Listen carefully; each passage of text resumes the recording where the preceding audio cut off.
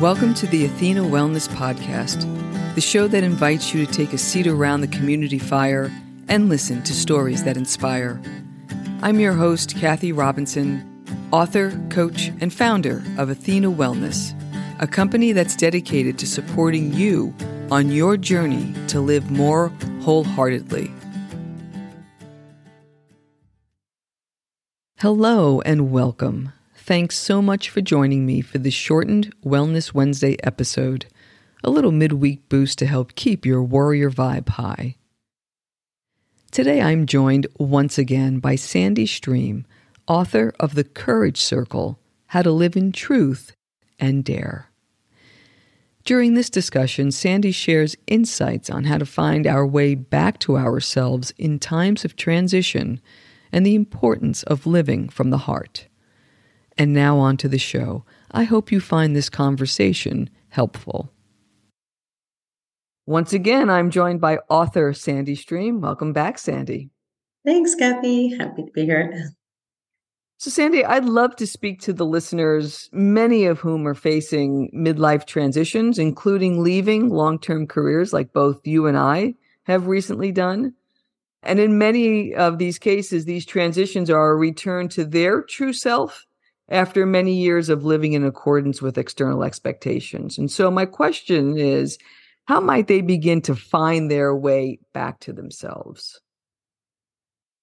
For me, I think one important thing is to evaluate the relationships around you. If your relationships around you are dismissive, it's just going to make this that much harder, right? So if, for example, Kathy, you just left your career and then you're like, I'm not sure what to do right now. I've done this job all the time. I have no clue who I am, which is a typical feeling. What do you think? And, maybe what if I can go, there's some group that I heard of women that, that they do this little arts and craft thing at the community center. I'm thinking maybe should I just go there and see what happens? And your partner's like, well, that's not going to bring you any happy or whatever. Or if you have relationships which don't respect or value your feelings, or if you say, well, I'm really sad, I think I should do whatever. And the person's like, well, why don't you just exercise more or, do that kind of behavior? That's going to not help somebody start to follow themselves. And even though it takes time and it's a path, but those moves are actually very important and very necessary, so that, that quick feeling of maybe I should join that group, that's something, in my opinion, pretty much to follow that. Like if you felt that, just follow that. And so I would evaluate the relationship so that each person could slowly start to discover themselves without having people around them just making it that much harder and creating, second guessing yourself. And you're right, it is stupid. I should, then you're like in your head, second guessing.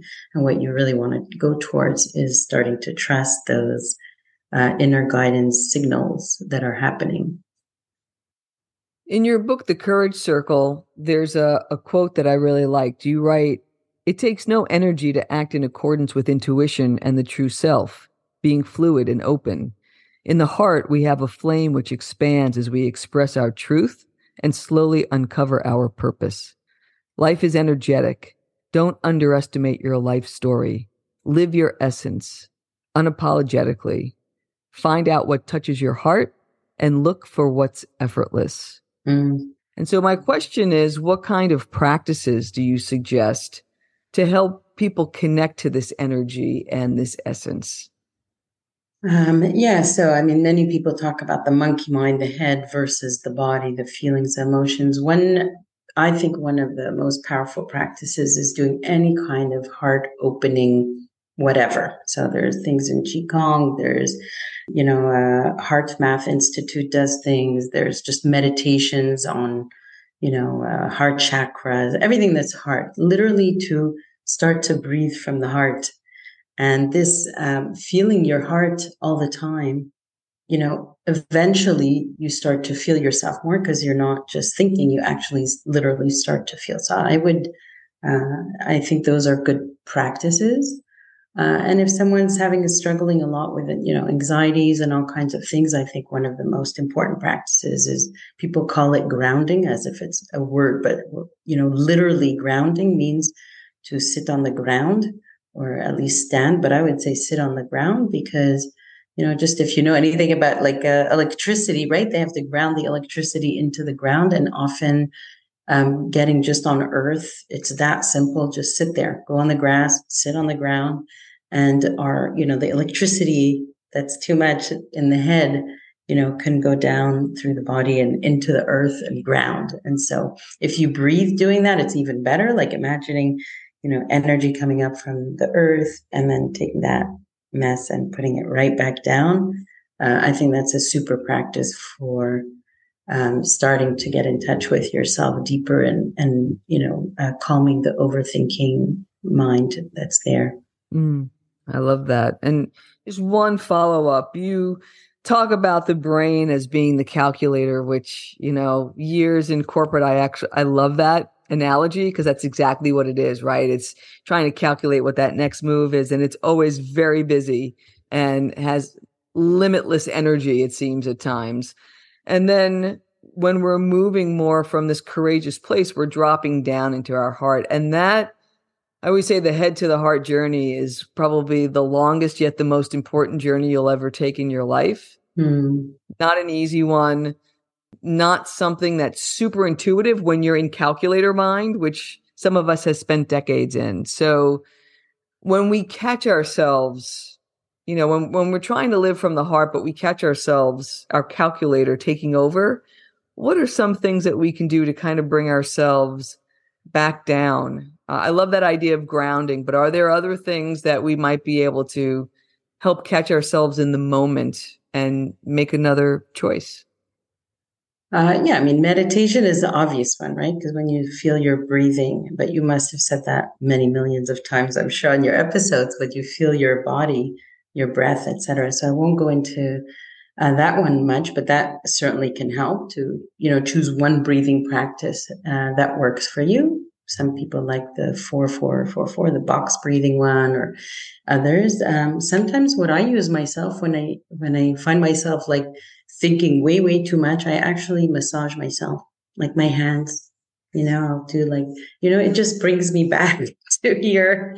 So that's a very simple one that I sometimes do to bring me back. And like I said, I sit on the floor. Sitting on the floor for me has huge impact, or lying on my back on the floor, even for 2 minutes, and deciding that I'm not getting up. It's a very big one, because once your body goes into stillness, if you decide that this is now a practice of stillness, the calculator, it's not that it gives up, but it realizes, okay, we're not doing anything right now. In a way, like, can't do anything. So it might go into a little bit of different. So whoever hasn't tried it, you can try yoga nidras are very powerful practices to bring you back in the body. You're basically lying down and somebody guides you towards feeling every part of your body, but you're not moving. You're just sensing every part of the body. So that really brings you into the body. And you've also chosen not to move during that process. And they also have something in there where you're looking for things from your heart space, whatever. So that works nice. And I'm also a huge fan of everything sound. So sound also brings us back to, so sometimes I'll put, and it's not even that I know what they mean or anything, but I put mantras and play in my head, and, the sound bowls and everything else, everything sound, will vibrate in our bodies and helps bring us back to your body. So you have to find one that you like, and those things can help also to bring us back here in the reality, basically, as opposed to in the head, which is not reality. So the senses put the calculator to sleep. Yeah, the senses are in the body, right? But including your emotions, even saying I feel mad or I feel real, that's still also in the body, right? It's not only our senses of our feelings as well, going in the body as well. And then one last, I said the last question was going to be the last question, but you just said that's okay. The difference in navigating through life through the heart versus the head. If there was one big difference, what would that be? So for me, so again, maybe this brings us back to the discussion we've had on the other episode about power, right? So if we're going to make a choice, what are we choosing based on? Like, what information are you choosing from to make the choice? Are you choosing from, so the thinking calculator would be worrying, basically, right? Worrying about the future. So it'll make the choice from that place versus when in your heart space, you're feeling what you should do. And obviously, you don't know the outcome. So you're actually choosing without outcome because it feels right, which is different than choosing thinking you know the outcome. You didn't feel if it's good or not, and you actually don't know the outcome. It's an illusion.